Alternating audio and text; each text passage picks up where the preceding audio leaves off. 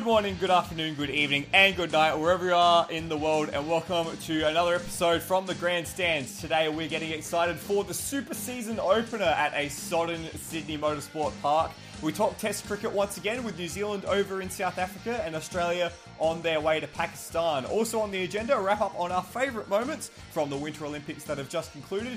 Kiwi gets excited about Super Rugby Pacific. I don't get excited about the Premier League, and everyone gets excited for the month ahead. All coming to you from the Grandstands with myself, Michael Zalawari, and Kiwi Chris Riddell. Good evening, Kiwi. How have you been? Good evening, Michael. Good evening, everybody listening. And I have been amazing. It's been a hell of a month with sport and personal life, but we've got through it to this point. I can't wait to talk sport with you this time every month as we do. Can you believe that we've already gotten through February, the shortest month of the year that felt like it was packed full of everything? Well, the Winter Olympics, obviously. Yeah, indeed. But you had the footy coach with their preseason games, cricket ramping up, cricket winding up. It's just been hectic.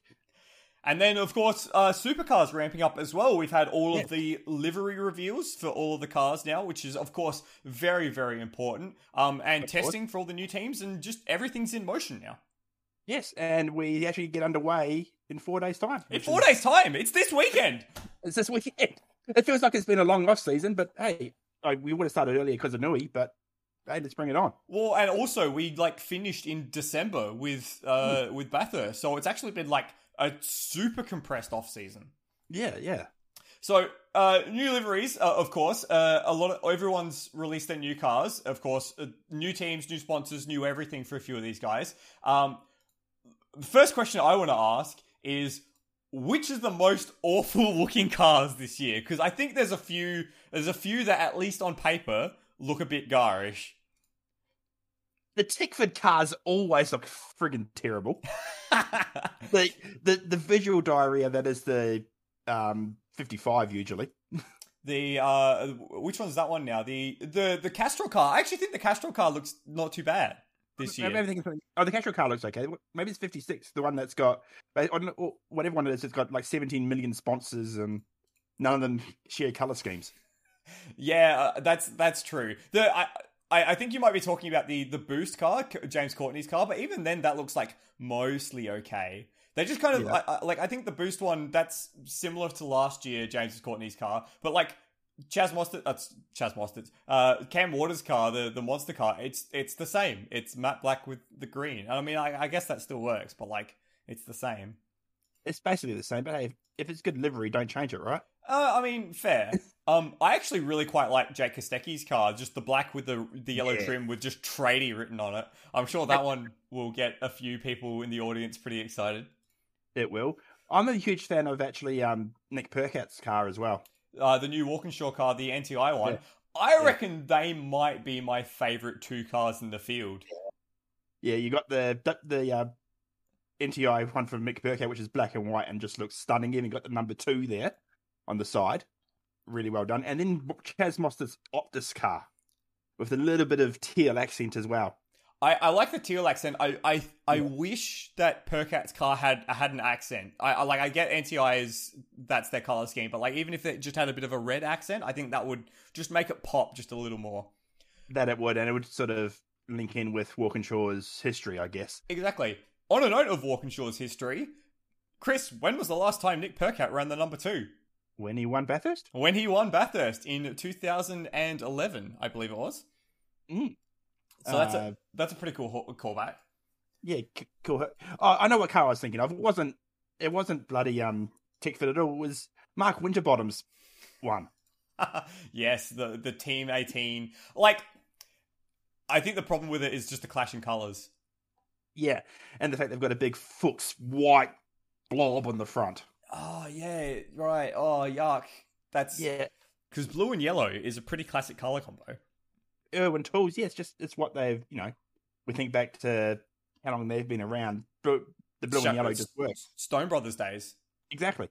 Then you got Bunnings Trade with their God Awful Green. It's caking up the rear quarter panel. Oh. And then it looks like, honestly, it looks like shit. Holding I'm no not gonna punches talk about here. that. See, the thing is, they've got basically the same sort of idea on Scott Pye's car with the red Toyota forklift thing on the black and white Seiko, but that looks so cool in comparison. Yeah, and I don't know. I think it just looks. I don't know why. I don't know visual. I mean, I guess I don't know. Red, white, and black are so overdone in motorsport, but it's overdone for a reason because it just looks good. Yeah, it's overdone because it works. The other car I like. This might surprise you. The 78, the subway car. I actually was going to say the same thing. It's so different, but it's so good. It's also 76. It's also so good to see a non-traditional sponsor coming in. Yeah, indeed. It's good to see that different companies are willing to buy in and make it happen. I mean, it is, Team Premier. Is it Team Premier? Yeah, it is. Premier Racing, yeah. So, it is... They are starting at the bottom, but still, a full body wrap. That's gonna look awesome, and it's gonna look awesome because it's so different. Yeah. Speaking of not looking different, though, what do we think about the Erebus cars, the Blanchard car, the Penrite cars, the Red Bull car, and the Dick Johnson car? I mean, boring, but honestly, the Erebus cars. The boost cars look good anyway. That's true. And it is like an evolution of what they did last year. Yeah. So they get a pass. They get a pass. Brad Jones, they get a pass as well. They get a pass, but they also rotate liveries every 2 weeks, it seems. So yeah, exactly. It's hard to be boring when you've got a new livery every week. Yep. Red Bull and DJR. Come on, guys, try harder. I mean, maybe not so much for DJR because the Shell livery is so iconic nowadays. Oh, but... it's the same. Oh, I had a go at this in the comments thread on a post on r/V8 Supercars, and I got absolutely flamed. But, at least Red Bull change up their trim colors. It's now, white and blue, and a few years ago it was, dark blue, and before that it was red. And so, they're changing up their trim. It's... the Shell cars, it's literally the same livery. It's the same. It's been the same for 5 years. It's the same livery. I'm so bored of it. Well, perhaps I won't be up at the front as much this year for you to notice it. So good. No, I'm not that mean. Yeah, I just wish they'd change it up because there's so many different iconic Shell liveries. And I just don't think it's a good livery anyway. I think it's just boring. Do you hate me now? No, I don't hate you because you're right. Okay, that's nice. I mean, as much as I want to disagree, I'm not going to disagree for the sake of disagreeing. I'm not a politician. Oof. Topical. Probably. I don't know. Who talks about politics anymore? Certainly not us. What we're going to talk about instead is testing and the testing programs at Winton for the Victorian teams and at Queensland Ipswich for the Queensland teams. What did we learn from testing, Kiwi? What did we learn? We learned that Brock Feeney's gone up to speed pretty quickly. But really, I don't read too much into testing at all. Yeah, it's one of those things that people like to get all up in arms and excited about testing times and all that sort of stuff. But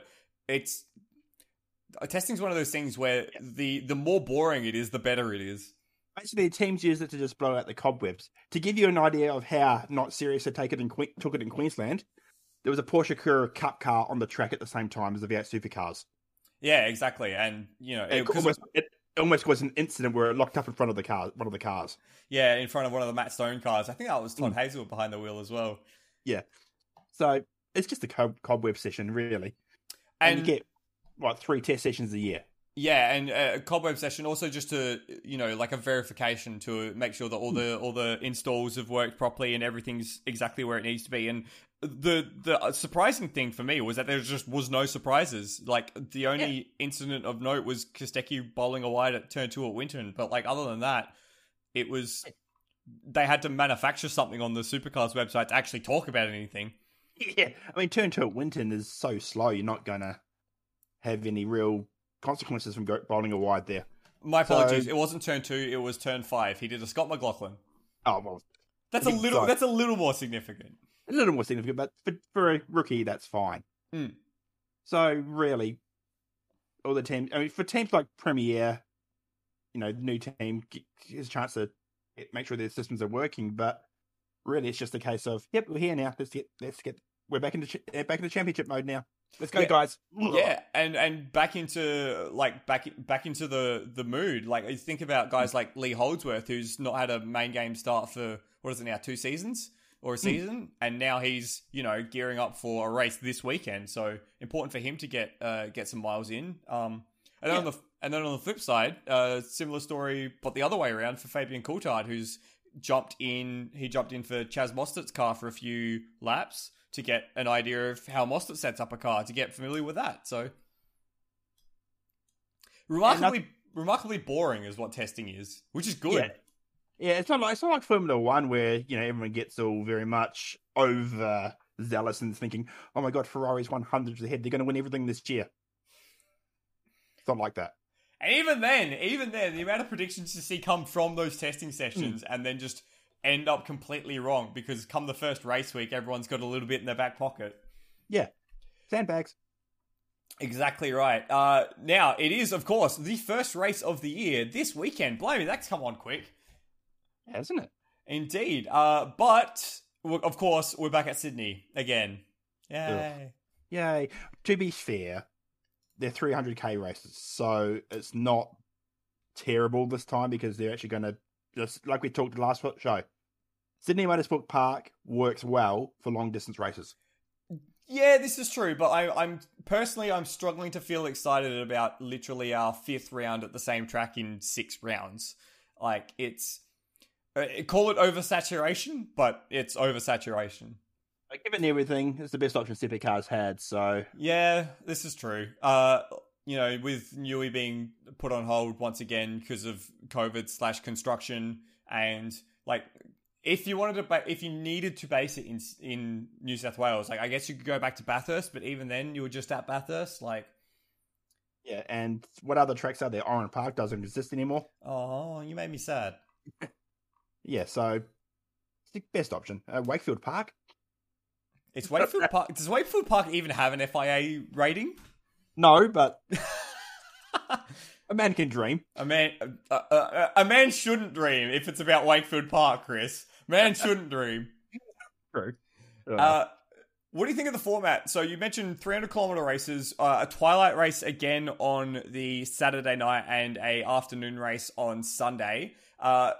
This is similar, but not the same as the last set of races. In fact, it might be the same as the last set of races that we had at the end of last year. Do you reckon that's the format to go with to start the season? If you think about Adelaide, one of the things that worked there was having the 250s. So in that way, it's similar, and I like the idea of having a nice long blowout to start the season. The tyre rules in play for this weekend as well are another level of intrigue. I think it's great. I agree. I think it's better than having a sprint round. Yeah, for sure. Absolutely. If you have 3 120s, it's not as exciting. And of course, this is one of the rounds that'll be on free-to-air. So having a longer Saturday night prime time free-to-air with none of the footy codes really up and about yet, and you've got eyeballs on the race for 2.5 hours. Yeah, it's good way to corner the market early. Good way to build the hype. I do certainly miss that about Adelaide, though. I don't think...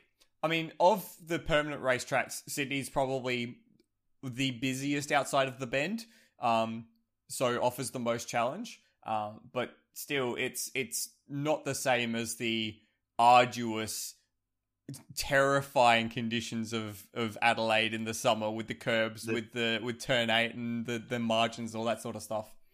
That's very true, and I think it's play more next year. Like, for example, the last thing you want, and this is probably one of the only things about Adelaide I didn't necessarily like.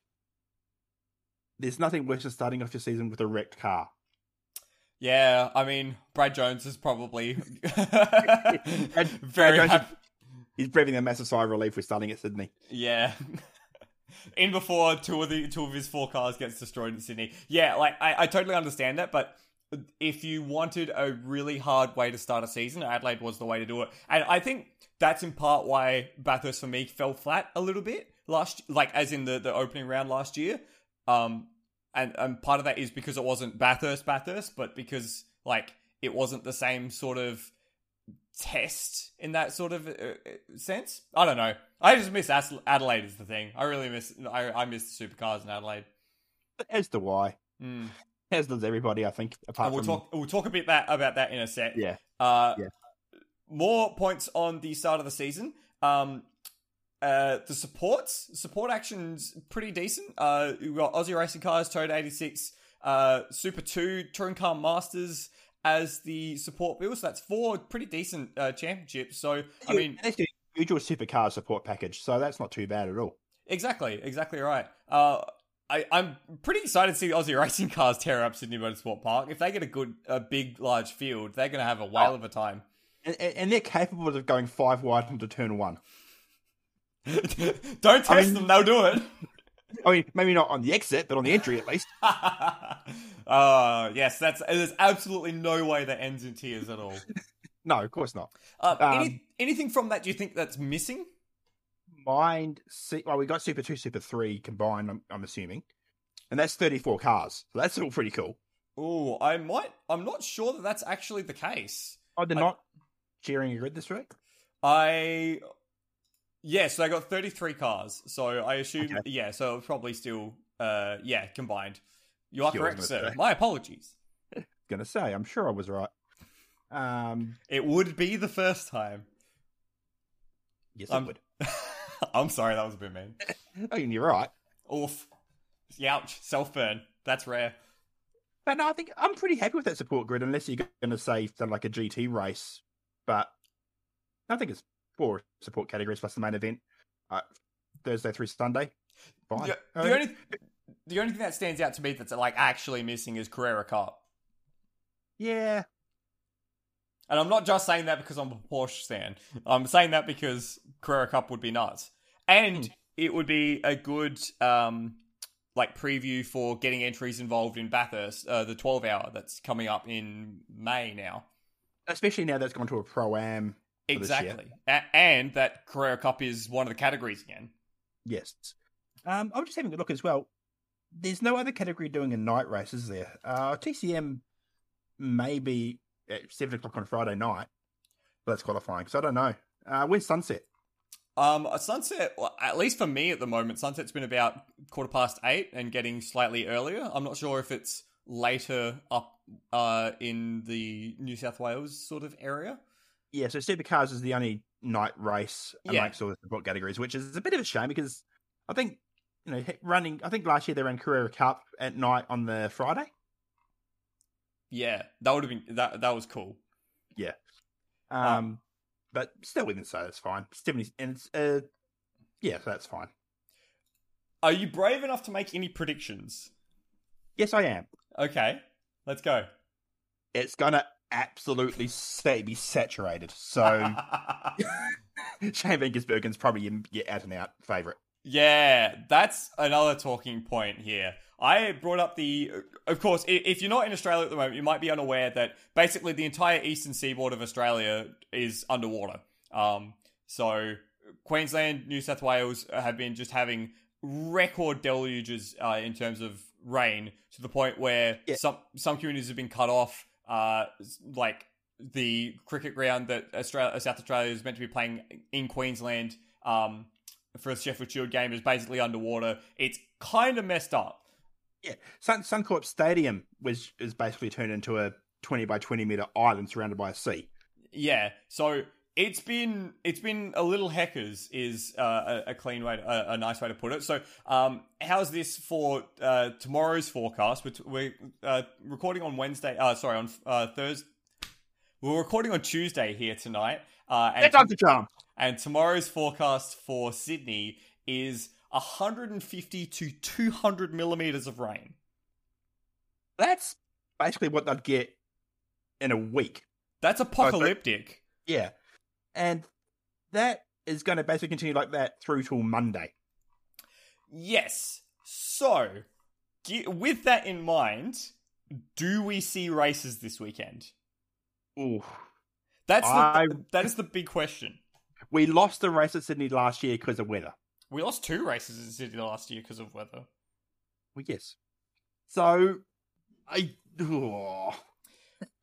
I know there's been talk of people saying, come on, postpone it already, but I don't think we have a window to do that. So I really hope we do get racing this weekend. Even if it's a 200k race, just give us something, please. Rain at the dark, though. That's a terrible combination for these supercars. I think, much like last year, if it rains while they're already racing, we'll be fine until someone bins it. As soon as someone bins it, you're done. Because the track conditions just get too wet without the cars circulating around to keep some of the standing water off of it. Yeah, at least the forecast is improving. They're only expecting 40 mil of rain on Sunday, which, still is a lot. Yeah. That's after you've had half a meter's worth of rain before that point. Exactly, that's the thing. Like, if the ground is going to be that soaked, it might just be impossible. Do we have any teams sponsored by Outboard Motor Companies? Not yet, but I see a window of opportunity here. There is, of course, the V8 Powerboat series, which may be making a return to Eastern Creek. We never know. I sincerely hope that we get some racing in, because it doesn't look pretty. Yeah, and we should probably mention as well, in Queensland they've had over a metre of rain in some parts, and we've actually had some significant losses there. So our thoughts go out to everyone dealing with those flood situations in Queensland at the moment, and now the top half of New South Wales. Yeah, indeed. It's a funny old thing, this country. Half of it's underwater and half of it's on fire at any one time. Yeah. Fingers, arms, legs, toes, and eyes crossed. But assuming we do get some racing, are you brave enough to make some predictions for whether or not we do get racing and what will happen if we do? We do. Shane Van Gisbergen's out and out favourite, I reckon. How do you reckon Feeney's going to do? Baptism of fire. With the 88 on the door as well. With the 88 on the door. Yeah. Look, I think he's good enough to do well enough that we won't be like, what the hell is he doing? But this is going to be a really tough first race for him. Let's not forget as well, everything in that team has changed. Yeah, absolutely.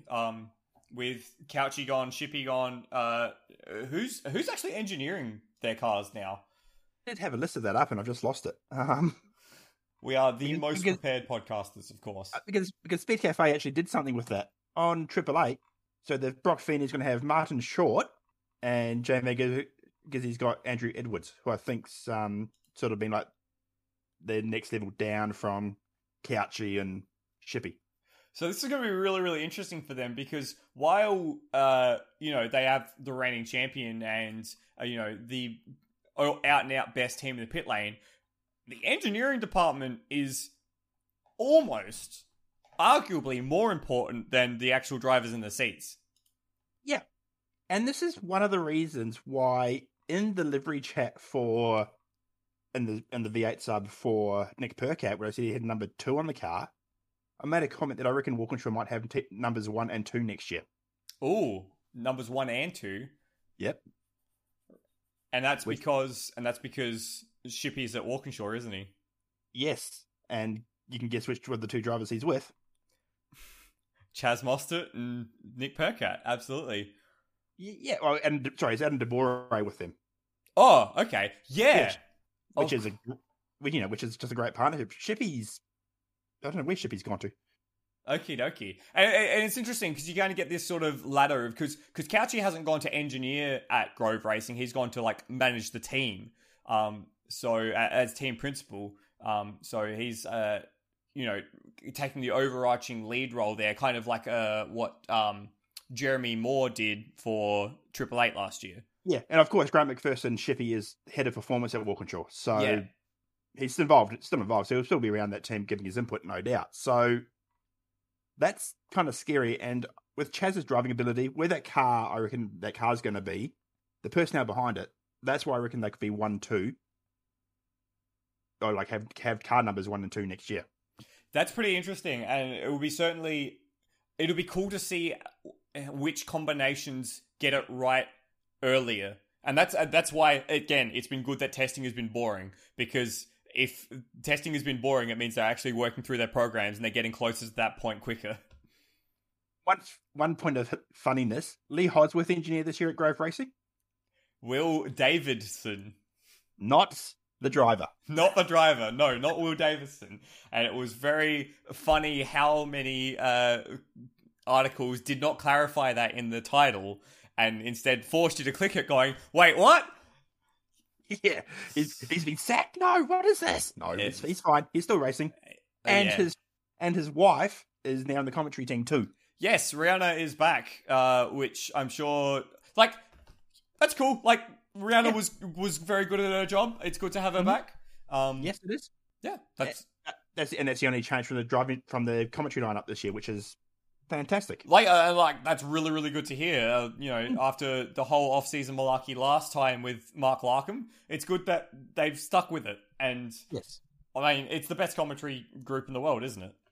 Oh yeah, I saw on the NASCAR stuff how much they're blowing up about the Fox commentators on that, and I'm just like, we're so lucky.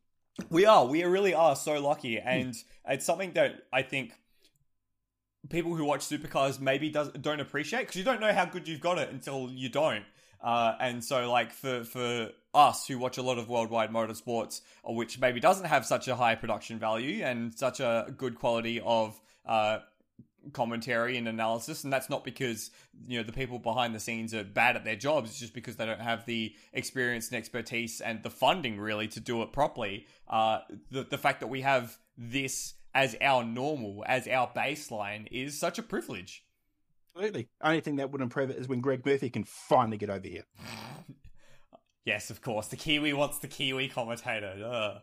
Yeah, same reason Greg Rust struggles, because he's living in New Zealand as well. Oh, really? I didn't realize he'd moved to New Zealand. Yeah. Oh, wow. I thought he was still based in Sydney doing stuff. I think he's got bases in both. Yeah. There you go. I did not know that. I guess also you're like an IndyCar stand now. Oh, yeah. That didn't take long, did it? No. I mean, to be fair, I did kind of enjoy it, but now that I've got Stan Sport and Scotty Max won a race. You can't see me, but I'm just shaking my head and rolling my eyes. I think it's going to be a great season, but that's for another podcast. That is, yeah, absolutely for another podcast. We're not on. Ooh. Youch. No. I'm hurt by that. I would not be surprised to see DJR up near the pointy end again, because they were in Sydney at the end of last year. But I think that the Groves and MSR, actually, I think that MSR might actually find their way into the top 10. I hope so, at least. That's fairly bold. Well, I mean, yeah. It was interesting to me reading bits and pieces from the testing notes, how excited Todd Hazelwood was to be back at MSR and in that car. It seemed to me initially like a downgrade, but he seems to be a lot happier and a lot more excited for the coming season. Yeah, I just saw that article then as well. So, he's saying he's relearned how to drive this Triple 8 car, Triple 8 built car. So, yeah, okay, I can see that. And he's got a decent engineer with Chris Stuckey, so... Exactly. Possibly? It'll be interesting to see how the totem pole shakes out, whether or not, for example, Team 18 can continue to hold their place at the edge of the top 10, or if they get overthrown by Erebus or MSR, or where Brad Jones slots into that now without Percat. It's going to be a fascinating opening to the season. Absolutely. As long as we get a good one. As long as we get a race. Yes. I'm all for safety in motorsports, but I'd love to see a race. But, of course, if it's unsafe, you got to call it off. But I'd love to see a race. Yes, I would just love to see something on track, please. And I don't want to come back to Sydney again this year, so can we please just get it done? Please. Just pretty please. Pretty please with sugar on top. Yes. There is the possibility, though, for a change in the Supercars calendar. Very late change, very late on in the season for the Supercars calendar. Tell me more.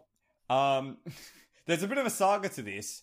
So, we already mentioned earlier in the show the Adelaide 500, how that has been cancelled. Well, it was cancelled for last season and is currently not on the market to be continued. However, there is a bit of a backstory going on, and there's a very important day coming up this month, which may decide whether or not the Adelaide 500 returns as the season closer for the Supercars this year. This year. Ooh, it's not my baby's birth, is it? No, we just hope it doesn't, it's not like a Cthulhu that comes out of there. Of course, you're talking about something in Adelaide, South Australia. Wow, okay. Rude. No, so there's a bit of a saga. So let's do a little bit of a catch up. So for those who were not aware, the Adelaide 500 is the only Supercars Hall of Fame event on the Supercars calendar. That's right, not even Bathurst is the Supercars Hall of Fame event. So it is an event that is cherished by the Supercars community as well as the motorsport community in South Australia, and also just the regular community in South Australia. But it is an event run by the state government. So the state government forks up the funds for it and actually is the promoter of the event. So it's not actually a Supercars promoted event. Now, that's an important thing because most of the championship races, and I think including Newcastle and the Gold Coast and Townsville, are Supercars run events, Supercars promoted events. So it's actually... Pardon? Yeah, Townsville definitely is. Yeah. The only ones I think are actually not Supercars run as well are Winton. Yeah, because that's run by the Victorian... I'm not sure if it's the Victorian Regional Car Club or Same people who did the Australian Motor Racing Series. Oh, okay. They're one and the same. Yeah, there you go. And the other one's Albert Park, obviously, that's Grand Prix. Yeah. And the Bend as well is run by the Shahins themselves, so the operators of the Bend. But basically everything else... Supercars events. So what that means is that the event is basically at the mercy of the state government, and the current state government has, over their over their administration, had been slowly pulling money out of the event, which made it into a bad event, which then allowed them to turn around and say, this event is bad, we don't want to do it anymore.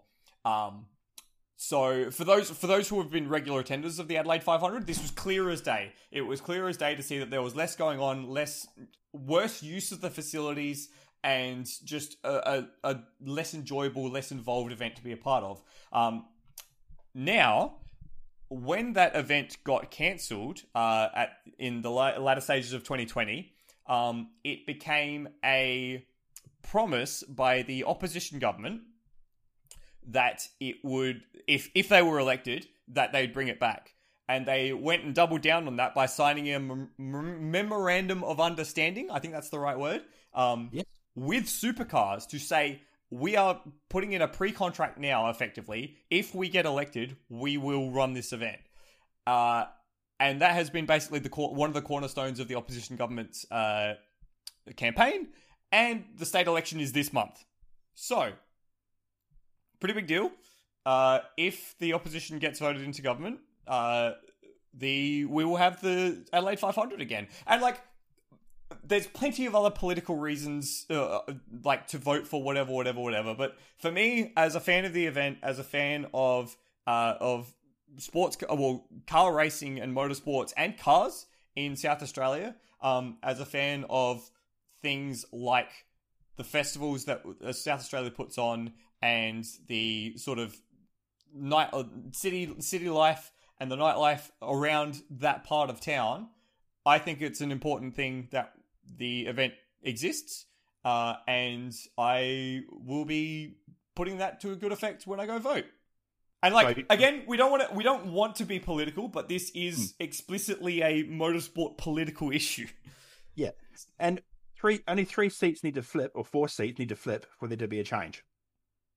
So if you're in South Australia and you do want to see the Supercars come back, and all a bunch of other good reasons why, I think it is a good idea to vote for the to cast a vote for the Adelaide 500. I'm really trying to avoid being political, to say vote Labor. No, I don't want you to just do that. But it's been take it into consideration. Exactly. Yeah, I don't know. I don't know how to be political. I just like ranting about motorsports. Look, vote however you want, as long as it's not United Australia Party.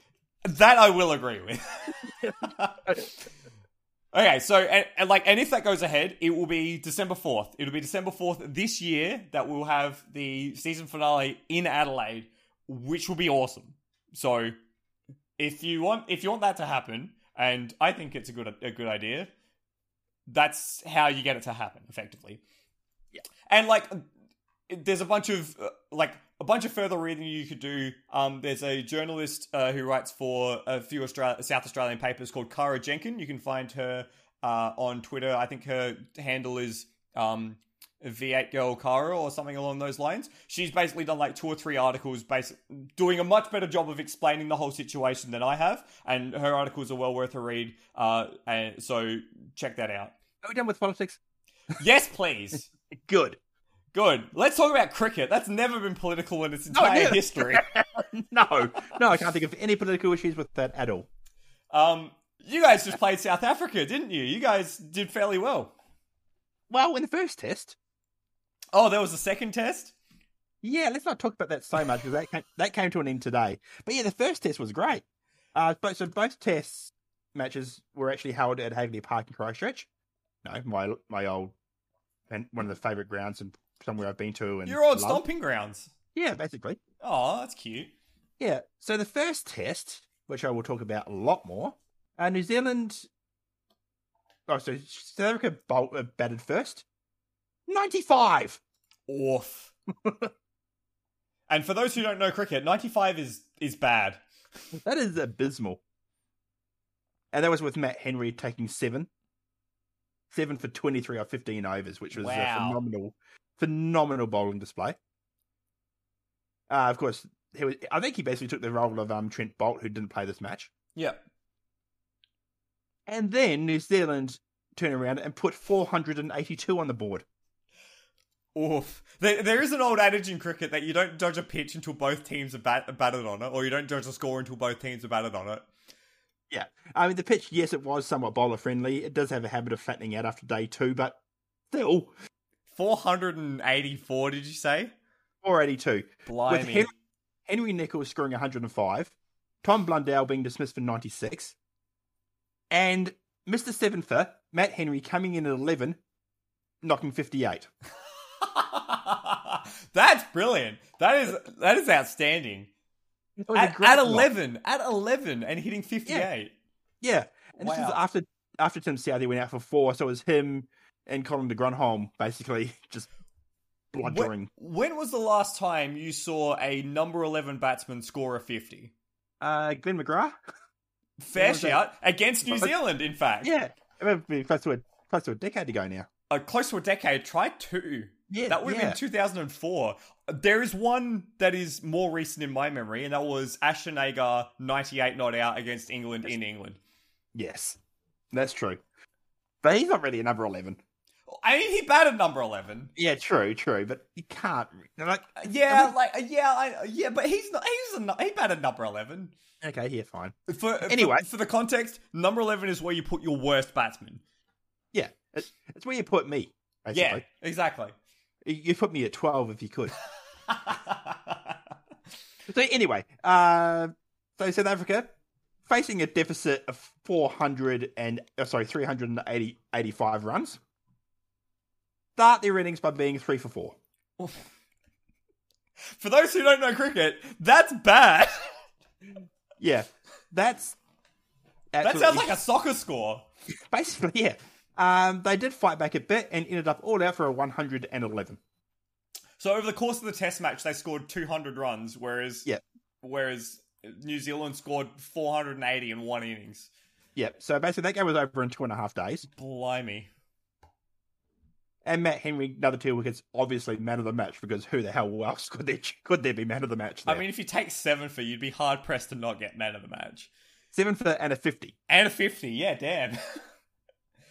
What about second game, Chris? Second game, South Africa figured out what the heck they were doing. And basically were just all over New Zealand. 364 in the first innings. Bowled New Zealand out for 293. So not That's pretty terribly. competitive. Like, It's been competitive, but it took a lot of rebuilding to get to that point. yeah. So South Africa clearly ahead, but not insurmountably so. Yeah, that 364 was, you had Cyril Irwi. I'm going to struggle with that name. He South African plays knock a ton. He's the South African opener. Yep. And Dean Algo chipped in with 40 up top as well. New Zealand's innings really was saved by Colin de Grunholm and Daryl Mitchell. When they came in, New Zealand were 83 for 4. Those two put on 180 between them before Daryl Mitchell was out LBW. And then that must have been like the collapse at the tail then after that. Yeah, basically, Colin de Grunholm made 120, and then it was just bang, bang, bang. Neil Wagner put a bit of a fight, as he does, as you expect from him. He just doesn't know any other way than fighting, batting or bowling. That is true. He is a fiery young man. He is. So he ended up 293 all out. South Africa's second innings, really, their keeper, Kyle Verreynne, scored 136, not out. So they ended up declaring after 100 overs, 354 for 9.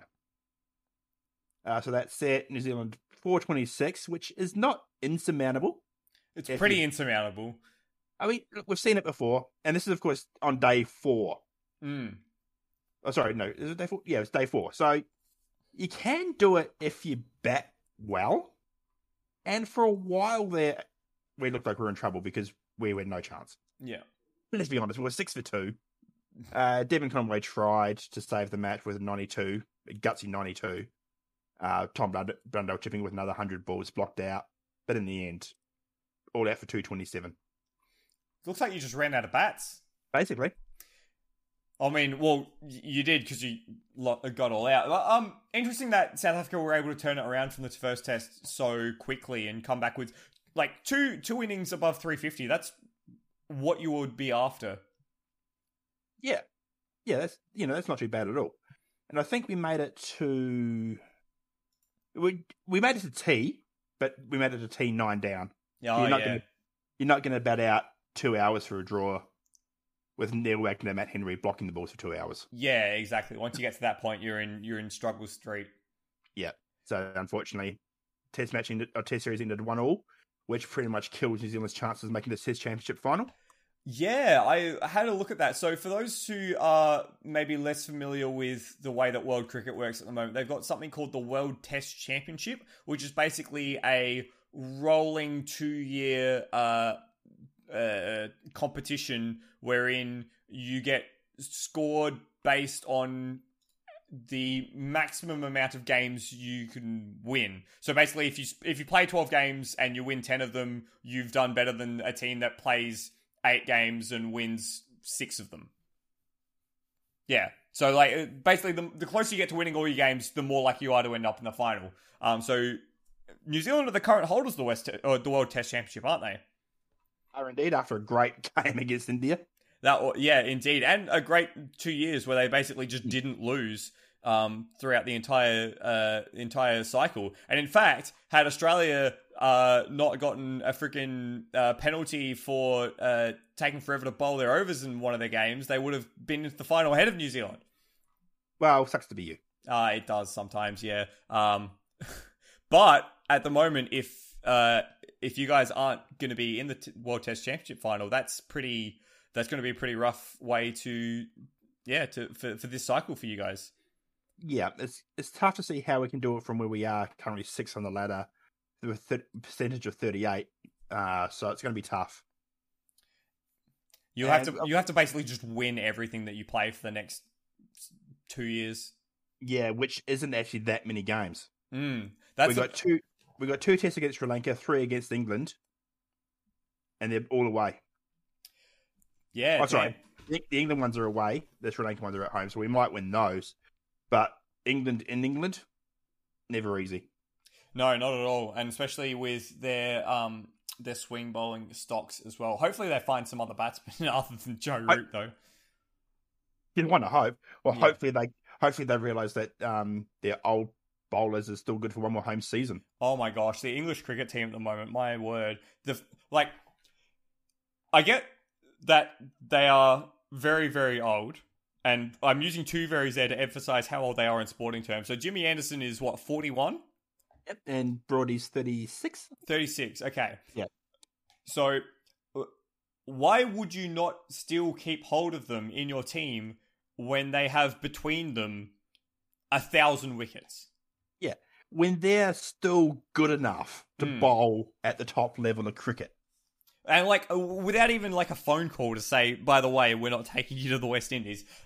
Yeah. English cricket at the moment are a bit of a shambles. And like, don't like to rag on anyone who's doing sport. But if you're going to rag on anyone, English cricket is a great target because they just seem to be making bad decisions all the time. And who doesn't like to see England not doing well? English people. Was that the right amount of negatives in that sense? I'm pretty sure the English also like, they don't like to, they love to hate their team. The media, especially. That's true. Speaking of teams that are making bad decisions lately. You're not about to say Australia, are you? Yes. Oh, blimey. Here we go. What bad decisions have we made? Well, for one, you got rid of Justin Langer, and it was really, I mean, you can get rid of him if you want, but the way they handled that was probably the worst way I've ever seen Australian cricket handle anything. And Australian cricket is known for being a basket case in sporting circles, in the admin side of things. Yeah, oof. Look, and apparently they dropped someone else just tonight. They dropped someone else just tonight? Yeah, I just saw the article before. I'm just trying to get it up again. Apparently they've sacked someone on the eve of the Pakistan tour. What? Oh my gosh. Okay, so the thing with Justin Langer was the coach for the past 5 years. Generally, they work in 5-year cycles or 5-year contracts. I think Langer was a great coach for instilling some sort of personality, belief, and character into what was a very fragmented, niche and isolated group.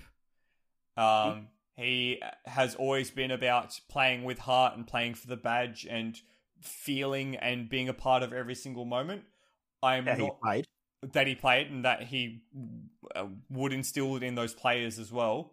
I am not sure if his technical expertise extends beyond that, and so I am not surprised that at this point in time, Cricket Australia is looking to move on.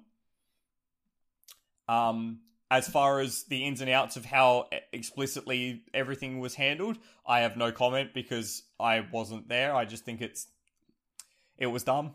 But it was their physio they sacked today. Oh, really? Blimey. Yeah.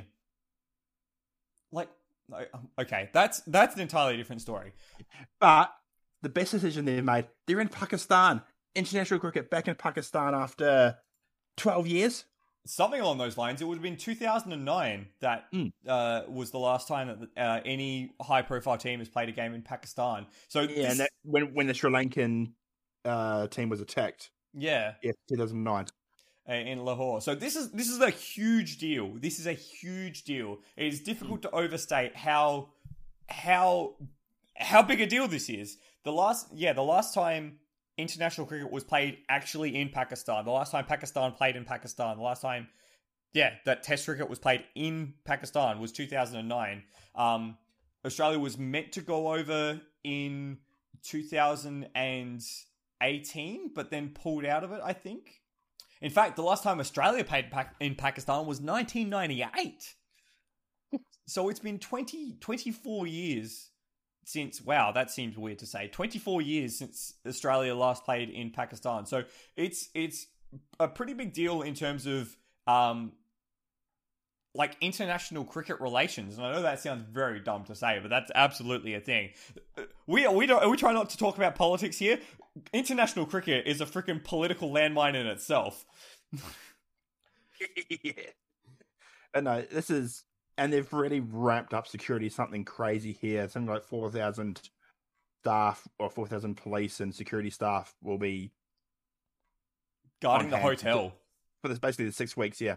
Yeah. So the article I'm reading here is saying that they're given head of state level security. Remember, this is for a bunch of guys who throw throw a ball and hit it with a bat. Like they've been given literally the royal treatment when it comes to security over the course of the 6 weeks they're going to be staying there. So it's pretty hardcore. And Australia hasn't just sent over a token team either. It's a lot of the main players. You know, Pat Cummins, captain. Harris, Hazelwood, Kawaja, Labuschagne, all the guys that you would expect are there. And then also there's a few reserves as well to come in and step into the team. So it's going to be very, very interesting to see how this goes. And I am most hopeful that the crowds are respectful, the crowds enjoy it, and this can be a pilot program for getting cricket back into Pakistan safely. Yeah, and I think what's going to work in their favour is every game, basically, apart from the second and third test, are at the one ground, the Rawalpindi Stadium. Yep.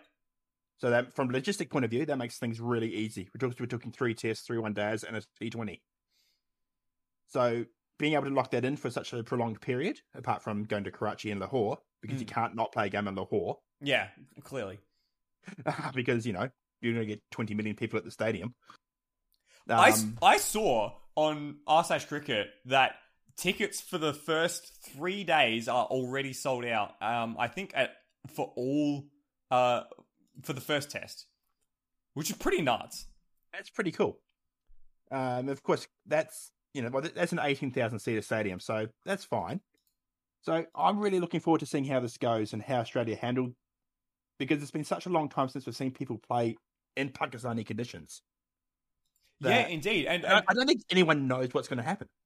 And this is a very interesting thing because subcontinental conditions, so, you know, India, Bangladesh, to an extent, Pakistan has always been renowned as like the dust bowls, the spinner's paradise, you know, where it will spin like at right angles and it's very, very hard to stay together,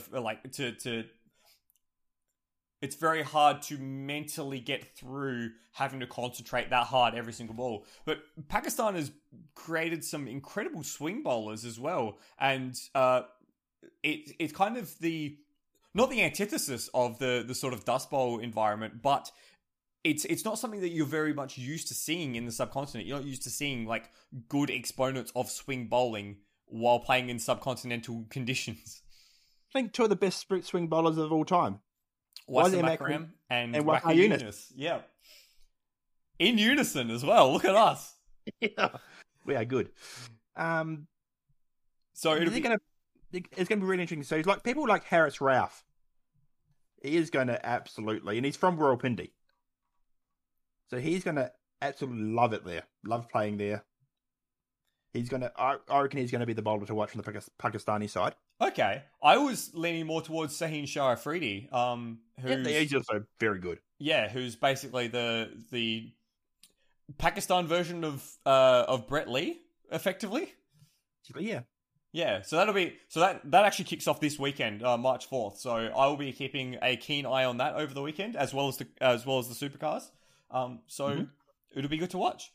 Absolutely, and it'll be I think time zone means it starts about 3 o'clock Aussie time. Oh, brilliant. Knock off work, grab a beer, straight to the TV. Yeah, basically. So that's brilliant. That's perfect timing. Perfect timing. Speaking of perfect timing as well, how good was having the Winter Olympics on this side of the planet? Oh, yes. Nothing like being able to watch like sport in the afternoon. Yeah, starting at midday, going through till 2 a.m. Perfect. It was absolutely perfect. Winter Olympics, Chris, what did you watch? What did you get around? I didn't watch much the second week because pregnancy stuff, but I really You're got around pregnant? Oh, it looks like I am, but I'm not. No, I really got around... Still good. Really got around the sliding events, as I alluded to. And that was... I'll come to that later when we talk about our top moments. How did I know that was good? Continue, sorry. The short track speed skating. That was awesome. Thank you for turning me on to that. That was so good. Yeah, that was just so much fun. A lot of controversy, and I want to touch on that again later as well. Okay. I watched a lot of the downhill skiing as well, because that downhill course, I don't think I've seen anything quite as crazy as that. It was a killer. It like not a literal killer, but so many people missing gates really early on, and it became a challenge just to get down the course. Like 10 seconds into the run, you've got this really tricky jump that leads into a gate that you wouldn't normally be able to get into. And then you're done. If you miss it, you're done. That's it. Your Olympics are over. Yeah, so that was fun. And then also, obviously, the curling I was watching a lot of. That was pretty much my games. What were you into? I also got around the speed skating. That was awesome. I think having Stephen Bradbury as a commentator for the speed skating, how good. Masterstroke. I miss Dirk Nannes on commentary. Oh yeah, that's a good point. Damn it. Dirk Nannes, again, for those unaware who may not be Australian and don't know who the hell we're talking about, was a Netherlands expat who played cricket for Australia, for the Netherlands, and also commentated on skating. And it was also has competed in World Cup events and moguls. Oh my gosh. Okay, I did not know that about Dirk Nannes. Yeah, there's a reason he commentates winter games, because he actually used to compete in winter sport. Yeah, fair enough.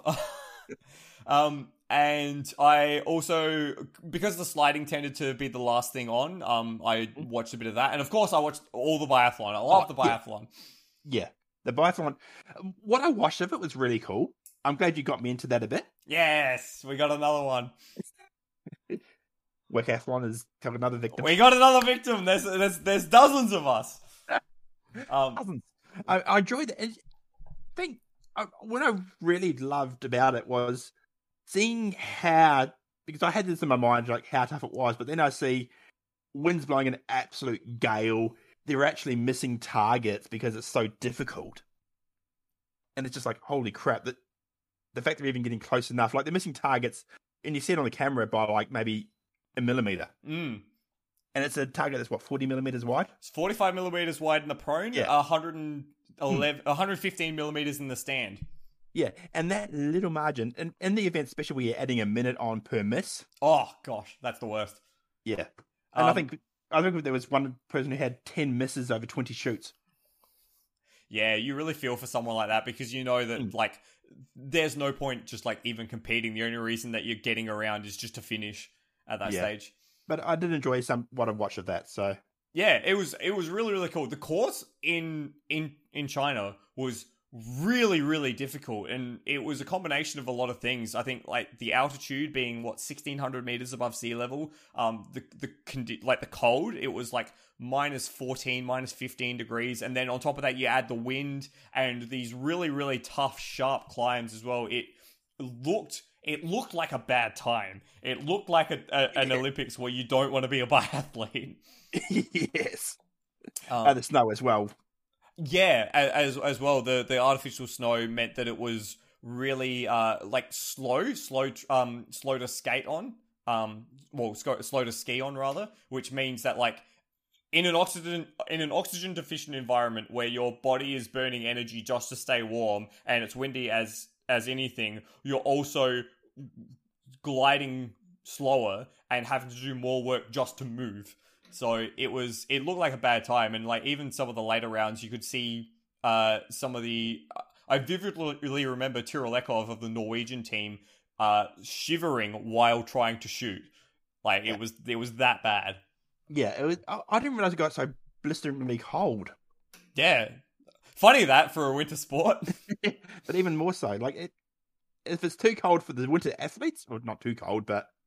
It was crazy. It was pretty. It was pretty wild. Yeah. The other events I got around was actually your big air. You see a ski and snowboard big air events as well. That was just great fun. There was a bit of a story around that for New Zealand, wasn't there?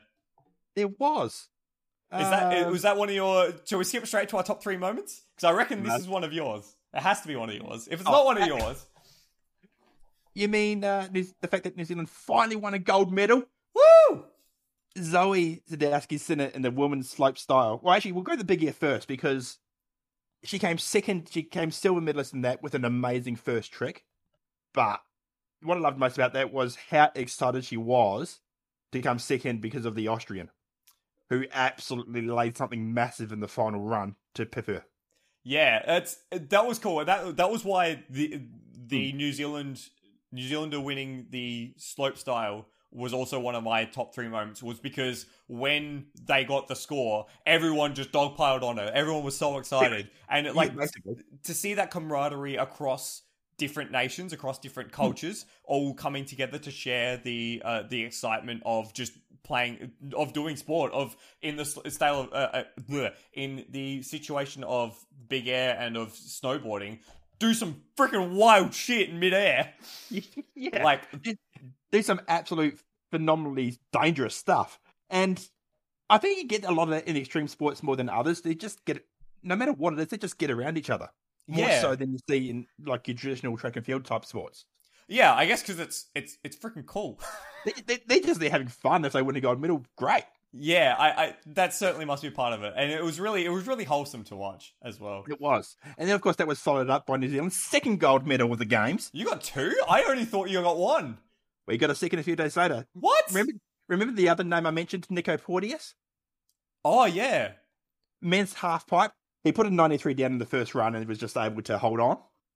Because the second run and the third run, he wiped out. The third run, he actually knocked his head quite badly on the half pipe. oof. He's okay. Yeah, He won a gold medal, but that's not the way you want to finish your games. damn. But he won a gold medal, He won a gold medal. So as long as you can remember that, he's fine. and that was the ski half pipe as well.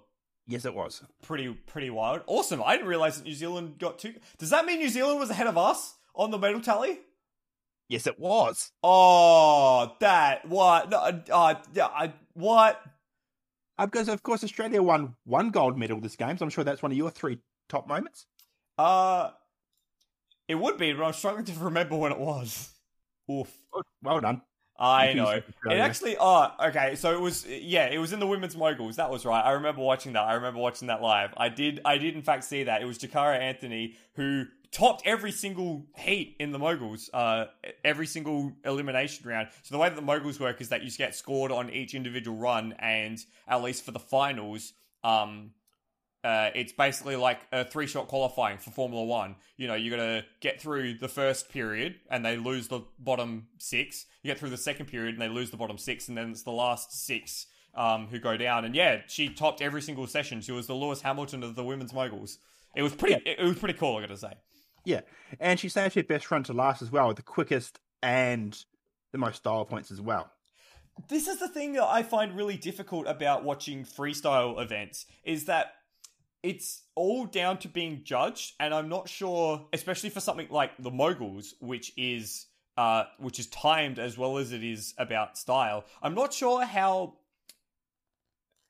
the barrier of entry to understanding the sport, as in like how do you know what's a good score and a bad score, and B, then the level of consistency within people who are judging the sport, because there was a question mark raised over the level of consistency in judging for the snowboarding events as well. Yes. And that very much affected one of the Japanese riders, who everyone thought got horrendously underscored and still managed to come home with a medal, but only just. If you're getting horrendously underscored and coming home with a medal, that's crazy. I mean, horrendously underscored and then had to do another run. Okay. To get that middle spot. But I guess it's the same, like, I look at events like large hill or normal, like the ski jumping. Yeah. Okay, you might go 120 meters, but that only has a certain point score to it. The rest of it's on form and function. Yeah, see, I don't get that. And for me at least, like my own personal experience, and I'm sure that there are a lot of people who could very much dissect all of these little things and come up with a score that agrees with the judges, and that's fine. For me, it is a barrier of entry to enjoying the sport that I can't break through.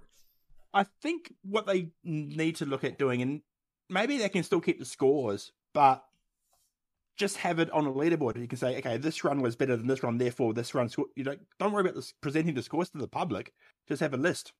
So it can be like, hey, I'm not exactly sure about that either.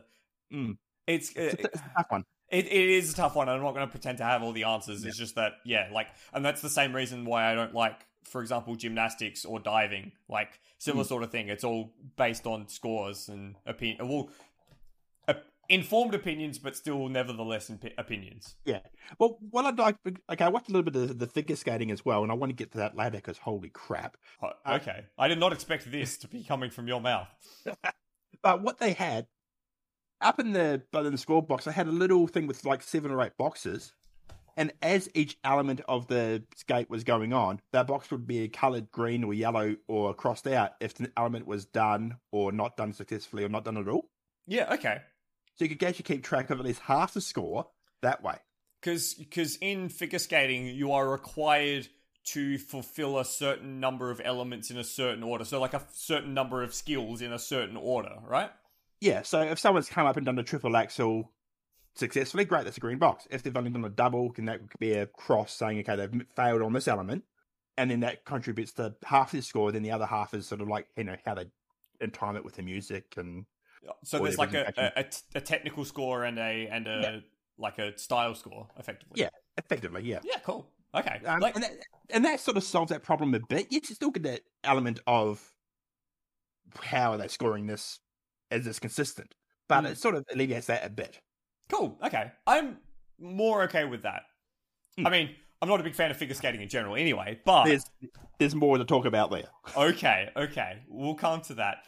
So your moments of the games, you've of course your 2 gold medals, are they a single moment or are they separate moments? One moment. Okay. Number 2. The sliding. And I'm actually going to say the sliding course. Okay, cool. Yeah, hit me. Because I thought this sliding course was really, really well done and really well put together and led to some amazing stuff. Cool. What particularly about it made you think it was good? Having the spiral in there actually allowed for some really awesome shots.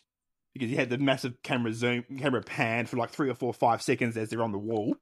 That looked pretty dope, I must agree. I would hate to be that cameraman, though. He'd be very dizzy after a while. Incredibly dizzy. The course, I think, had some really awesome corners. The tail of the dragon was such a fun corner to watch, just to see them get up on one sled or up on the wall ride. And they great test of ability. Because they called it the tail of the dragon as well. It was just commentary fodder as well. It was. The Australian commentator, who's been commentating on Sliding Sports for longer than we've been alive, loved it. Yeah. And it's just spectacular. I really loved that course, and I think it's great. And it's the only course on this side of the planet, so I hope we see more of it. Fingers crossed. I think it will be... I mean, again, don't want to get into politics, but I think it will be good to diversify the locations that these things go to. But, of course, winter sports in general is very Eurocentric because that's where the winter is. So that does make things difficult. That's cool. I on reflection, I do agree. I think that it was a cool course. Sweet. Yeah, they did it well. What was your number 2? My number 2. Well, I didn't even, that one. So sorry. Let me try that again. My number 2, I think, is a combination of 3 women who have done amazing things for a long period of time. So all of these women ended up with gold medals, but they're all my combined number 2 for different reasons. So, the first lady I'm going to talk about is Irene Vost from the Netherlands, and I probably got that name wrong, and I bet Shumi's listening to me right now, smacking his head.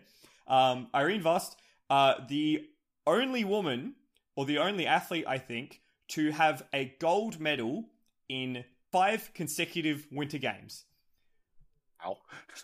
So she got a gold medal in Torino in 2006 in the 3,000 meter speed skate, a gold medal in Vancouver in 2010 in the 1,500 meter speed skate, two gold medals, in fact, in Sochi in 2014, and a gold medal at Pyeongchang in the 1,500 meter, and she went and got a gold medal in the 1,500 meter again. That is 20 years of gold medals in the speed skating.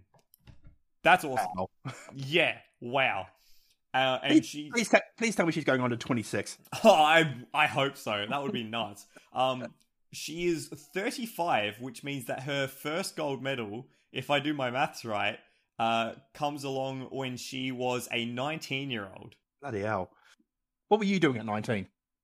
Moderating r/WEC. Brilliant. In a similar vein, on the short track version of speed skating, I got to mention Ariana Fontana, who became the equal 10th most successful Winter Olympian, with a gold medal and a pair of silver medals to go along with another gold medal from 2018, a silver at 2018 and 2014, and 5 bronze medals, all the way, again, dating back to Torino in 2006. So 10 Olympic medals for Ariana Fontana, and she took home a gold in the women's 500 meter short track as well. And then finally, on the skiing side of things, I'm going to mention Teresa Johaug from Norway, who somehow in her career that dates back to 2009 or 2007 even, hadn't got an Olympic gold medal, but she finally got 3 gold medals after winning literally everything else in the sport of cross-country skiing, like ever. So finally she's got 3 gold medals, and she won I think she won one of the events. I'm pretty sure it was the classic, the 10-kilometer classic. She won by like 1 second or something like that. It was crazy. Less than that, 0.4 of a second over a 10-kilometer cross-country time trial. So those 3 women combined for their longevity, for their success, is my second moment of the games. That's awesome. That was incredibly long-winded, but I just wanted to to mention all 3 of them. Cool. Number 3. Number 3. The final lap of the Large Hill 10-kilometer Nordic combined. Okay, what happened? So, Nordic combined, if you don't understand it, is ski jumping, then across country. In this case, it was a normal hill jump, then a 10k cross country. The cross country, you get a time deficit based on how you do in the ski jump. Yeah, so it's like a handicap, effectively. Basically, yeah, and then the first cross the line wins. So, you have a Norwegian by the name of Jarl Magnus Ribbe, who starts 44 seconds ahead of his opposition. He's been in isolation for 2 weeks because of COVID. This is his first time on track. He's in the lead by about 25 seconds. He takes a wrong turn. Oh, no. So he has to double back and then keep going again. Other things happen in this race, and essentially you get to the last lap where there's a 9-man lead group. Jeez. After everyone jumps off a hill, and then after what, 'cause the laps would have been what, 2Ks, 2.5Ks? Yeah, so after 20 minutes of skiing, got 9 people in a group. Far out. Okay. And then just to watch that last lap go, you had the Jarl Magnus Ribbe drop back in the end to finish 8th. But even coming in down the last hill, you had 4 people fighting it out for 3 podium spots. Damn. Right. In the end, margin of victory was 0.4 of a second. Yeah, nice. That's what you love to see. And then it was 0.2 of a second back to 3rd. That's like motor racing sort of gaps. Yeah, it was just great fun to watch. And if you can watch a replay, and the guy who won, Jorgen Grabak, Norwegian, he had a 2-minute deficit. What? Yeah. That's nuts. That's on Jarl Magnus Ribbe. Yeah, okay. Second place was Jens Lars Oftebro from Norway. He had a 1:47 deficit. And then third place was Akito Watabe from Japan, who is not really someone you'd associate with, skiing, cross-country skiing, but he's been doing it since 2005. I've heard that Japan is actually fairly decently into the ski jumping. Yeah, they are. Yeah. Yeah, he's been doing this since 2005 as well, so he got a bronze medal. That's nuts. And I think that's his fourth. It's actually his 4th medal. It was his 3rd medal at the time. He won another one in the team event as well. Nice. So yeah, that was my 3rd moment. Just that last lap was great fun. Awesome. I'd recommend you watch a replay of that if you can. Okay, I will try to find a replay of that. Yeah, it's on YouTube. My last moment, again, it's not really just a moment. I guess I can call it a moment. My last moment was the Swedish biathlon women's relay team winning the gold medal. Okay. And I'll tell you why. It has been really, really interesting coming into a Winter Olympics knowing some athletes, like as in watching a Winter sports cycle, following the World Cup, watching the events, learning about the athletes, learning about the sport, learning about the teams, and seeing how it all functions. It's been very, very different. It's not something I've ever actually done before, being on this side of the planet where, snow is scared of the sun. So to be able to go into a sequence of events, be able to understand the sport well enough to make a prediction, and then for that prediction to then come true in this specific event for the team that I've actually been supporting and following as my adopted team, that was pretty cool. And so to then, as the follow-on from that, see the Oberg sisters share a gold medal on the podium was pretty cool after saying, and much to Norwegian petrolhead's chagrin, that Sweden were going to win the gold medal in the women's relay, and him saying, no, it's definitely going to be Norway, and then for Norway to not even get a medal because they messed it up and Sweden didn't. It was great. So that's my medal, just gloating on Norwegian petrolhead. Great moment. Who doesn't love a good gloat? We are Australian. It comes with the territory. This is true. We are just good at sport. What can I say? Exactly. What about anything you didn't like about the Olympics? Any heartbreaking moments for you? One big heartbreaking moment, and I want to get this person's name right, but it's the American, Michaela Schifrin. She was very well regarded going into these games.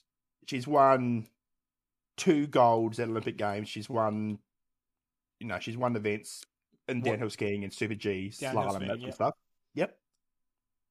She crashed out in 2 events about 30 seconds in both times. Oh, damn. The first event was the downhill. She made it, I think, 20 seconds in and then missed the gate. That was it. She fell over. And then the slalom did the similar thing. Damn, that sucks. Yeah, and also the American media was incredibly harsh on her, and and we've seen this before with American media. They really hype their Olympic athletes to the point of craziness that when they fail and don't have a great games, they're treated absolutely miserably. Yeah, it is part of the theatre of sport, I guess, but at the end of the day, part of the theatre of sport is sometimes things go wrong. Mm. Yeah. Yeah. Oh, here you go. Yeah. It was the 5th gate of each run in the giant slalom and the slalom. Okay. So that would have been the jump gate that we were talking about earlier. Not the slalom. The slalom's different. Yeah, entirely. Yeah. Yeah. So she finished the Super G, which wouldn't be that big jump, but and it sucked to see because you could see she was visibly devastated. The two sides of sport, hey? Yeah.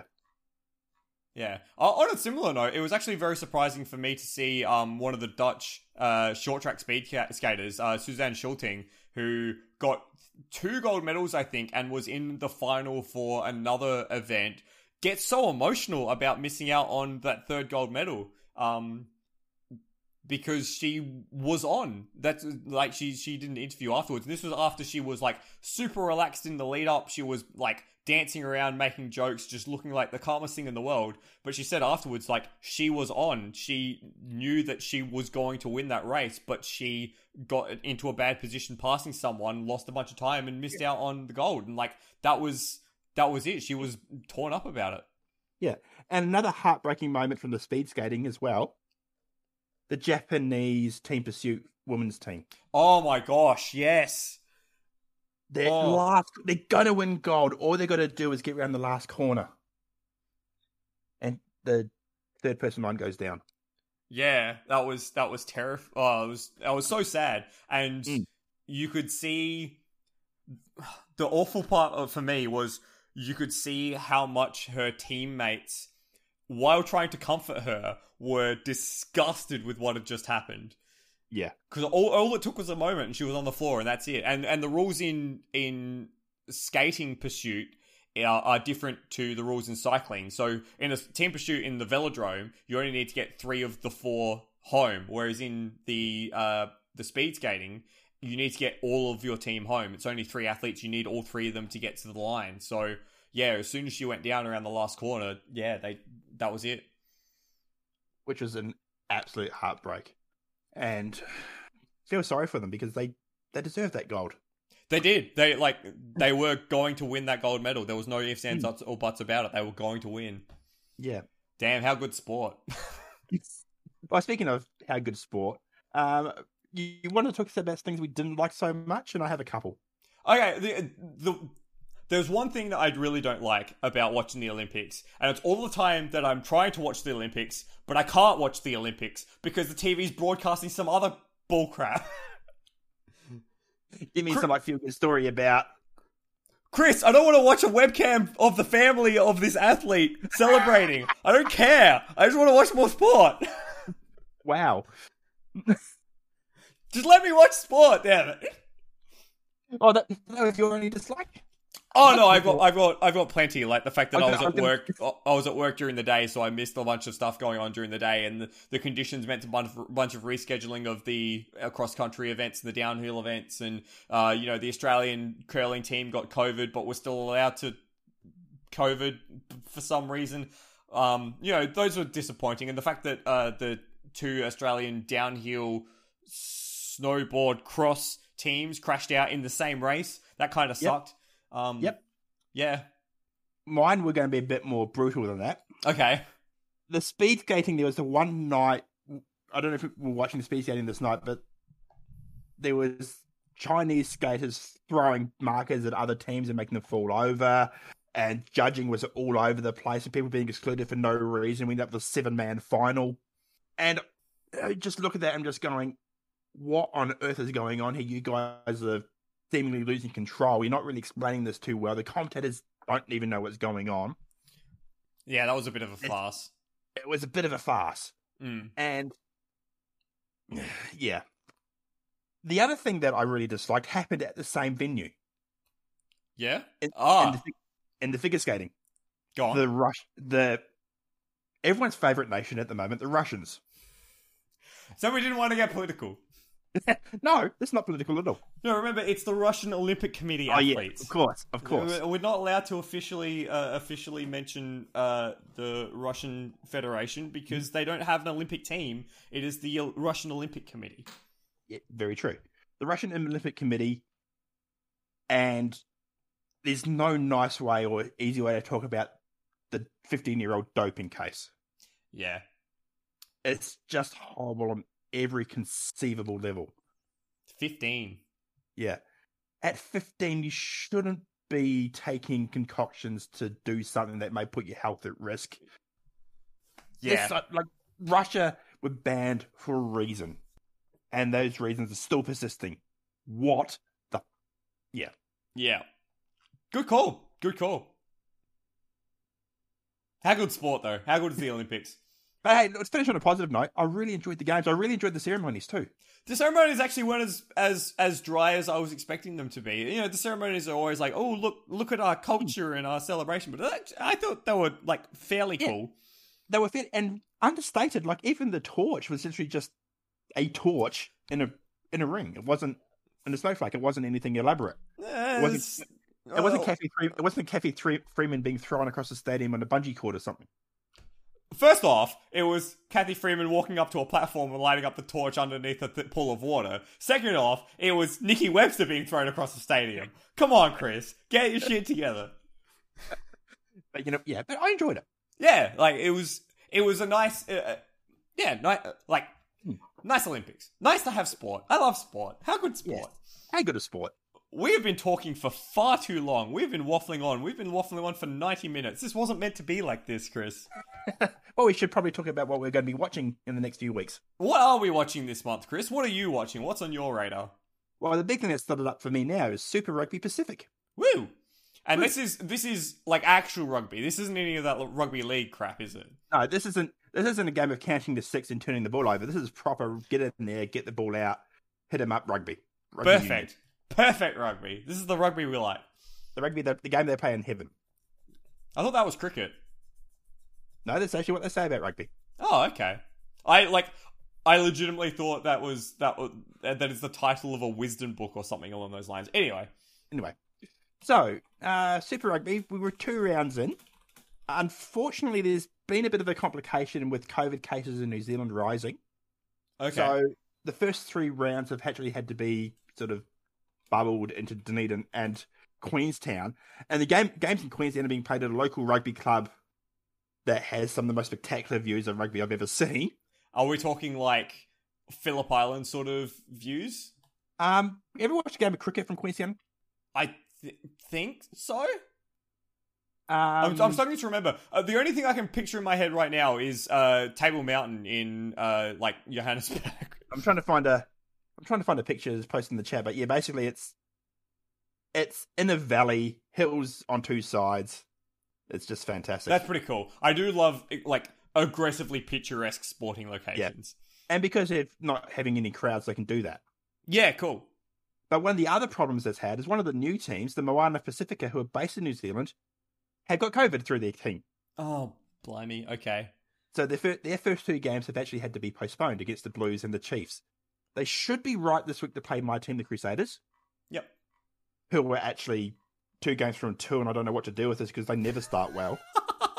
It's weird. It's weird being in a winning team sometimes. Well, look, we've won so many titles, but we never start well. It's weird. Weird. Okay. So you're like the anti-Tottenham. Yeah, and we'll get to them in a second. But 2 rounds in, at the moment, the Aussie teams are looking okay, but that's because they're playing the Aussie teams in the Fiji and Drua, who aren't going to be much chop for the first year. Yeah, okay. So, because the Aussie teams, Australian rugby is basically based around New South Wales and Queensland, isn't it? Yeah. So I think the first games cross over from round 7 or 8, when the bubbles start to open up a bit more. Yeah. And you can actually get to New Zealand without too much problem. There's also I'm just so disappointed I can't go to it. There's a super round this year where every game's going to be played in Melbourne. Oh, wow. And that's like all the teams, isn't it? Because Super Rugby is 12 teams, right? Yeah. So, yeah, all 12 teams playing over the Anzac Day weekend. Hot damn. Culminating with the Melbourne team taking on the Crusaders. So, unfortunately, I'll be with trial then, so I don't think I'll be able to go. But if you're watching. Yeah, sick. That'll be awesome. It'll be cool to see some rugby. Like, rugby in Adelaide isn't really a big thing. We're on the wrong side of the Barassi line for that. The reference there is that in Melbourne and the Melbourne side of Victoria and South Australia entirely, it's all about AFL, not rugby. So, I don't think we have. Has South Australia ever had a rugby team?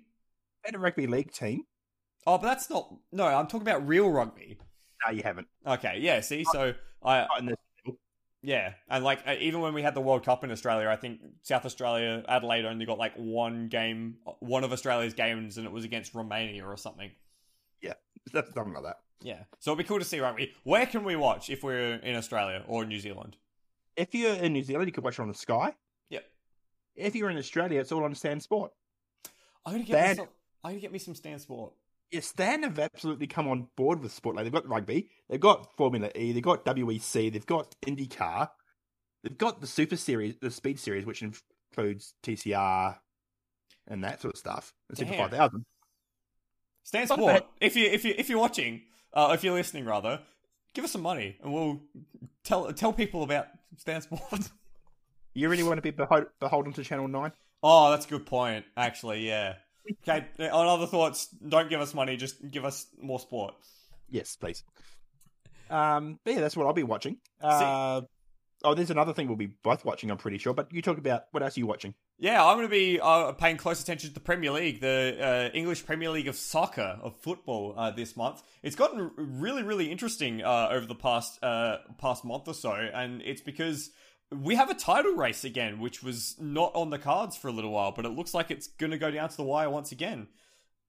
I heard is that Manchester City were like 10 points clear. What happened? So they were in fact 10 points clear, and then they drew against Southampton, who are actually having a pretty good season. They're in the top half of the season for the first time in a while, and then they lost a game to Tottenham, which was one of the most exciting games of the season, I've got to say. An absolute Harry Kane masterclass in that one. The first time he's turned up all season, let's be real. So that means that the gap at the head of the championship is 6 points, but Liverpool, who are in second place, have a game in hand and play Man City still. So it's potential that 6 points gets overhauled. Okay. So there's been a lot of COVID disruption with the EPL, hasn't there? There was a lot over Christmas as well. So some teams have played way more games than others. Like, for example, Leicester have only played 23 games, whereas Man City and my team, Manchester United, have played 27 games. So it's a bit all up in the air at the moment. But as we're getting closer to the end, it's getting a bit more normal. Okay, so that's interesting. And of course, with the Premier League as well, you've got battles on both ends of the table. Dude, the relegation battle at the moment is mental. So it was looking like halfway through the season that Burnley, who'd won one game to that point, and Watford, who'd won like one game, and Norwich, who'd won like one game, they'd won two actually, let's be fair, were just going to get cut adrift. But they've all started picking up points, and it's just compressed everything. So, you know, arguably from Newcastle down. So Newcastle is in 14th. They're actually on the second best form of anyone in the Premier League at the moment. They've scored, I think it's 13 points from their last 5 games. So 3 points for a win. They've won every game except for one, which they drew in the last 5. It's been mental. And it's still only 4 points safe at the moment. Yeah, they're only 4 points safe. They were doing that badly before. So they're sitting on 25 points. Norwich is probably they're in the worst position at 17 points. But like anyone from Newcastle down is in trouble here, including like Leeds United, who's just sacked them or left by mutual consent. Their manager, Everton, who sacked their manager and has now Frank Lampard. Watford, who sacked their second manager this season. Burnley's the only one in that bottom fight, and I guess Brentford, but they've only just been promoted. Who have held on to their manager in Sean Dyche. So it's going to be very tight at the bottom, and it's kind of like it's been a while since there's been a relegation scrap that's had this many people in it. So that's going to be cool to watch. I'm excited for that because that relegation from the EPL is worth what, a couple $100 million? It's worth a lot, and the reason is that the broadcast rights are they just pump so much money in. I was looking at some data in terms of club revenue just from broadcast rights, and this would have been from 2018. And Huddersfield Town, who was the bottom place team in the Premier League at the time, was earning the same amount of money from broadcast rights alone as Barcelona. Wow. Yeah, like the Premier League is a big fish. So yeah, getting relegated to the Championship is quite a substantial financial blow to a lot of these teams. I didn't realize Everton had Rafa Benitez and they sacked him. Yeah, well, Everton had Rafa Benitez and he sucked. Right, okay. So like there's a whole backstory there, and like if you're a fan of the Premier League and you understand the rivalries between like the or even if you live in England and you understand the rivalries between towns, between regions, the fact that Benitez was almost a championship winning team a coach at Liverpool and then was now at Everton was like from the start, that was going to be a rocky relationship. And yeah, it just... My next door neighbour is from Merseyside. He supports Everton, his wife supports Liverpool, and he has been having the worst season. It doesn't sound like a functional relationship based on that alone. Good thing they don't base their relationship on that alone. Good. And then there's my team, Manchester United, who have just been playing so apathetically poorly that it's like, whatever, I hope we get fourth. We were meant to win this season. We had Ronaldo, we had Varane. We were meant to win. That sucks. Oh. Well, you also sacked your coach, didn't you? Yeah, we did. Did you know that 8 of the 20 teams in the Premier League has sacked their coach this season?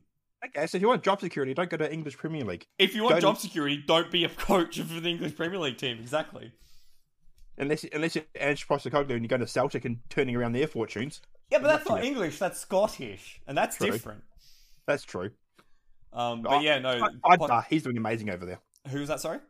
Ange Postecoglou, he's doing amazing. He is over doing. He's doing some awesome things as well. Yeah, absolutely. Got knocked out of Europe though, which is kind of sad. there. But they also don't care about that this year. Yeah, fair. It's only Conference League. Yeah, but like, it's cool. It's cool to be in Europe. Yeah, they'll be in next year when they win because then with their, I don't know how the Scottish works in terms of their cup, but having won the League Cup, don't they qualify for Europa automatically? So I think I don't know enough about the Scottish League to know for sure. I thought it was only a league position thing, but it may be different with the Scottish League because I'm not sure if they've actually won the league yet.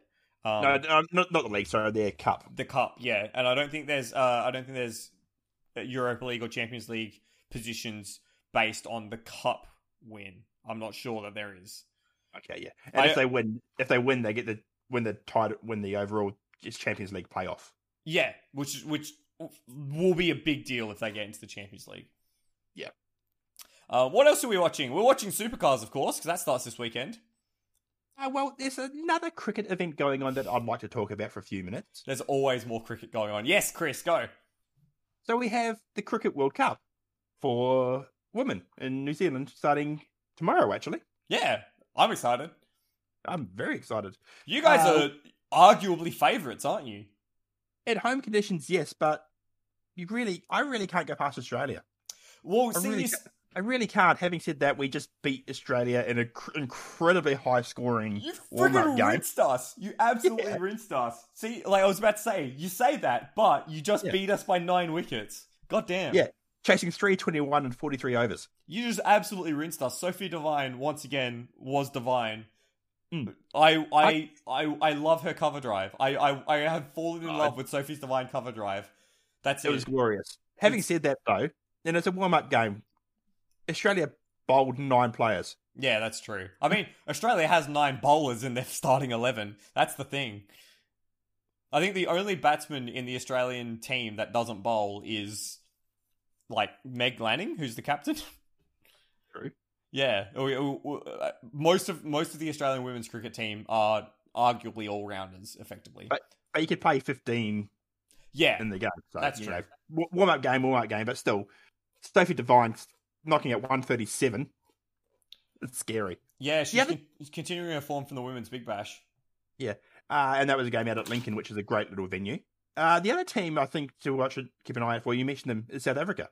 Absolutely. South Africa are probably one of the up-and-coming teams in the women's championship, or the women's cricket world. I'm sad that Van Niekerk is missing the whole whole cup. Yeah. She's great. So Dane Van Niekerk was normally the captain. She captained South Africa to a semi-final for the last Cricket World Cup, which was in Australia. She is missing the entire World Cup because what did she do? She broke her something, tripping in her shower or something along those lines. Yeah, I'm trying to find the report on that now because it was such a really bizarre incident. She has a habit of hurting herself in bizarre ways. Yeah, she does. Yeah, here you go. Fractured ankle when she slipped on a wet surface at her home. Yeah, and 3 months out. That's crazy. And she's just come off as well, like an incredible season with the Strikers, my team for the Big Bash in Australia. And yeah, like she would have been one of the top run scorers and top wicket takers in the tournament had she not broken her ankle slipping on her house. Yeah, she had a habit of hurting herself in weird ways because a few years ago she cut herself on while trying to cut an avocado and missed 2 games for the Sydney Sixers. Yes, I remember that. What a dumb way to hurt yourself. Poor girl. So that'll be on as well. I'm excited for that. Yep, starts Friday with New Zealand versus West Indies, and it's basically 1 or 2 matches a day up until the end of March. Final one the 3rd of April. So that'll be sick. At Hagley Park again. That oval seems to get around. It does. What else are we watching? Well, Supercars. I'll be watching the biathlon, the last 3 rounds of the World Cup. Shout out to Norwegian Petrolhead and WBD Schumi, who are going to be at Oslo. I think you're going to say WD-40 for a second there. Yes, that's where my brain started going. No, 2 of our Wecathlon fam are actually going to a biathlon event together. Shumi's going from the Netherlands over to Holmenkollen in Oslo, so Nice. I'm excited for that. I hope to get a lot of selfies and a lot of pictures from that. So I'm going to be insanely jealous, though. Have a WEC flag and the WEC flag playing, and like Cookie did to me at Daytona. That is incredible. I've got to suggest that to them. Also, Spring Classic season for the cycling. Yes. Tell us about it. Yeah, well, so the World Cycling Tour basically kicks off with what's called the Spring Classics, which are 1-day races or short races.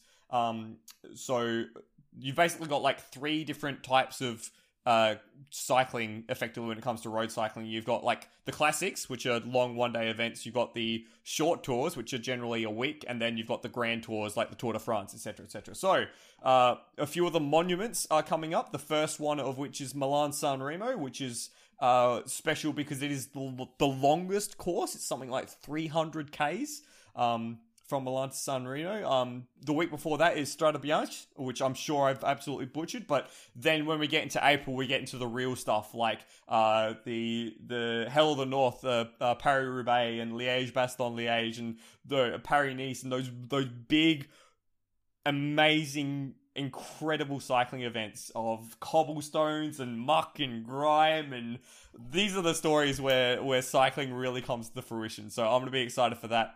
Milan San Remo, I think, is on the 14th of March, the 19th of March. So yeah, 293 kilometers of racing. So that'll be sick. I'm excited for that. And it's just a brutal hit out for early in the season as well. Yeah, well, I mean, it's like for some cyclists, these are the events that they target. They don't care about the Grand Tours. They don't care about, the World Championships or whatever. They care about winning one of these monuments. Yeah, and for proof of that, Paris-Roubaix a few years ago, if you haven't seen the video of when Matty Hayman won that. God. They were showing that. They were showing repeats of famous Roubaix races, and I just flicked on one of them, and it happened to be that one, and I'd never actually seen the finish before, and I was just off my tree with how exciting that was. Yeah, that was. Watch the backstage pass that Orica Greenwich did. They just put it into perspective. Yeah, exactly. And the crazy thing about a lot of these races as well is these races have been going for over 100 years. Grand Tour, as much as we like to talk about tradition in motorsport, tradition in cycling is just old. It's it goes way back. Yeah. Well, I think that some of these races, there wasn't the Tour de France initially a non-stop race. I hope not. Far out. It's literally, here you go, you get from here to here. First person wins. See ya. Possibly. Man, that sounds like an awful time. That's probably why doping via the use of brandy was such a, and all that sort of stuff. Back in the day before health. There's another sport that I'm going to be keeping an eye on that sort of starts later on in the month as well. Yes. Netball. Okay. Which is not something you would think I'd be into, but I actually played a bit of netball as a teenager growing up. Dude, that's cool. I like netball. Yeah. I wish it was more of a thing that guys could play. Yeah. Although my knees and ankles are very happy that it's not. Yeah, I wasn't a bad goal defender. Oh, sorry, nice. Ring defender, sorry. So yes, Super Netball starts in Australia towards the end of the month. They've just had their pre-season tournament taken out by the Melbourne Vixens.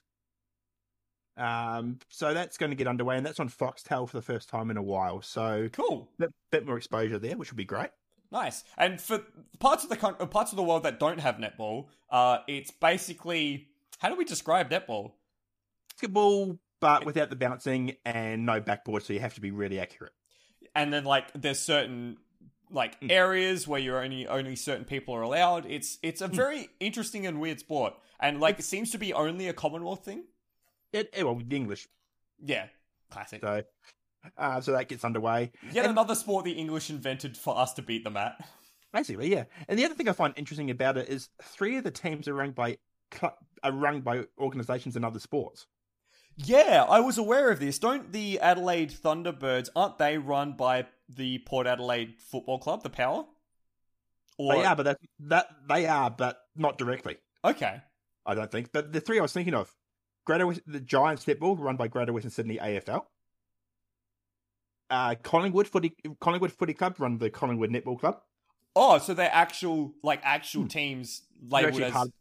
And I actually spoke to Eddie McGuire about this one time. He actually said, yeah, it's what we want to do as a club to just, we want to have as many sporting opportunities as we can. Wow. That's really, really cool. To be as part of a whole club. So you have like netball, wheelchair, footy. Basically, they have like 7 teams.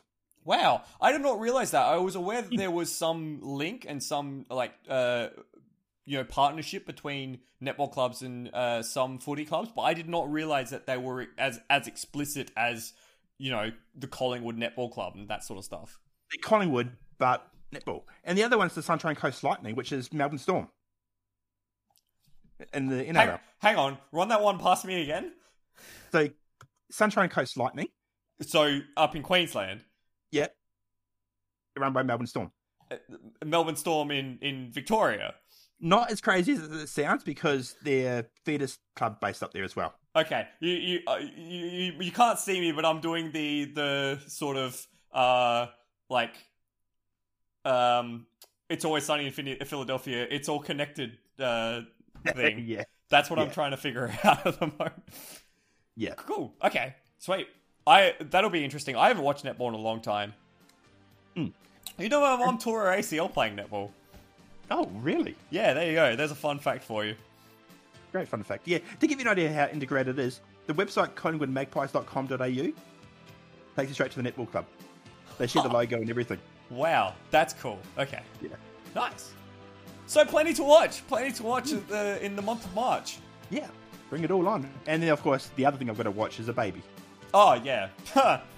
Damn, your life is about to change. It is. Oh, boy. On that note, thanks for joining me, Chris. A pleasure, as always. Thank you for listening, everyone. I hope we haven't gone too far off the rails. I hope through listening that you find something interesting that you may not have encountered before, and I hope some part of our ramblings made any sort of sense. I've been Michael Salavari. Thank you very much. Peace out.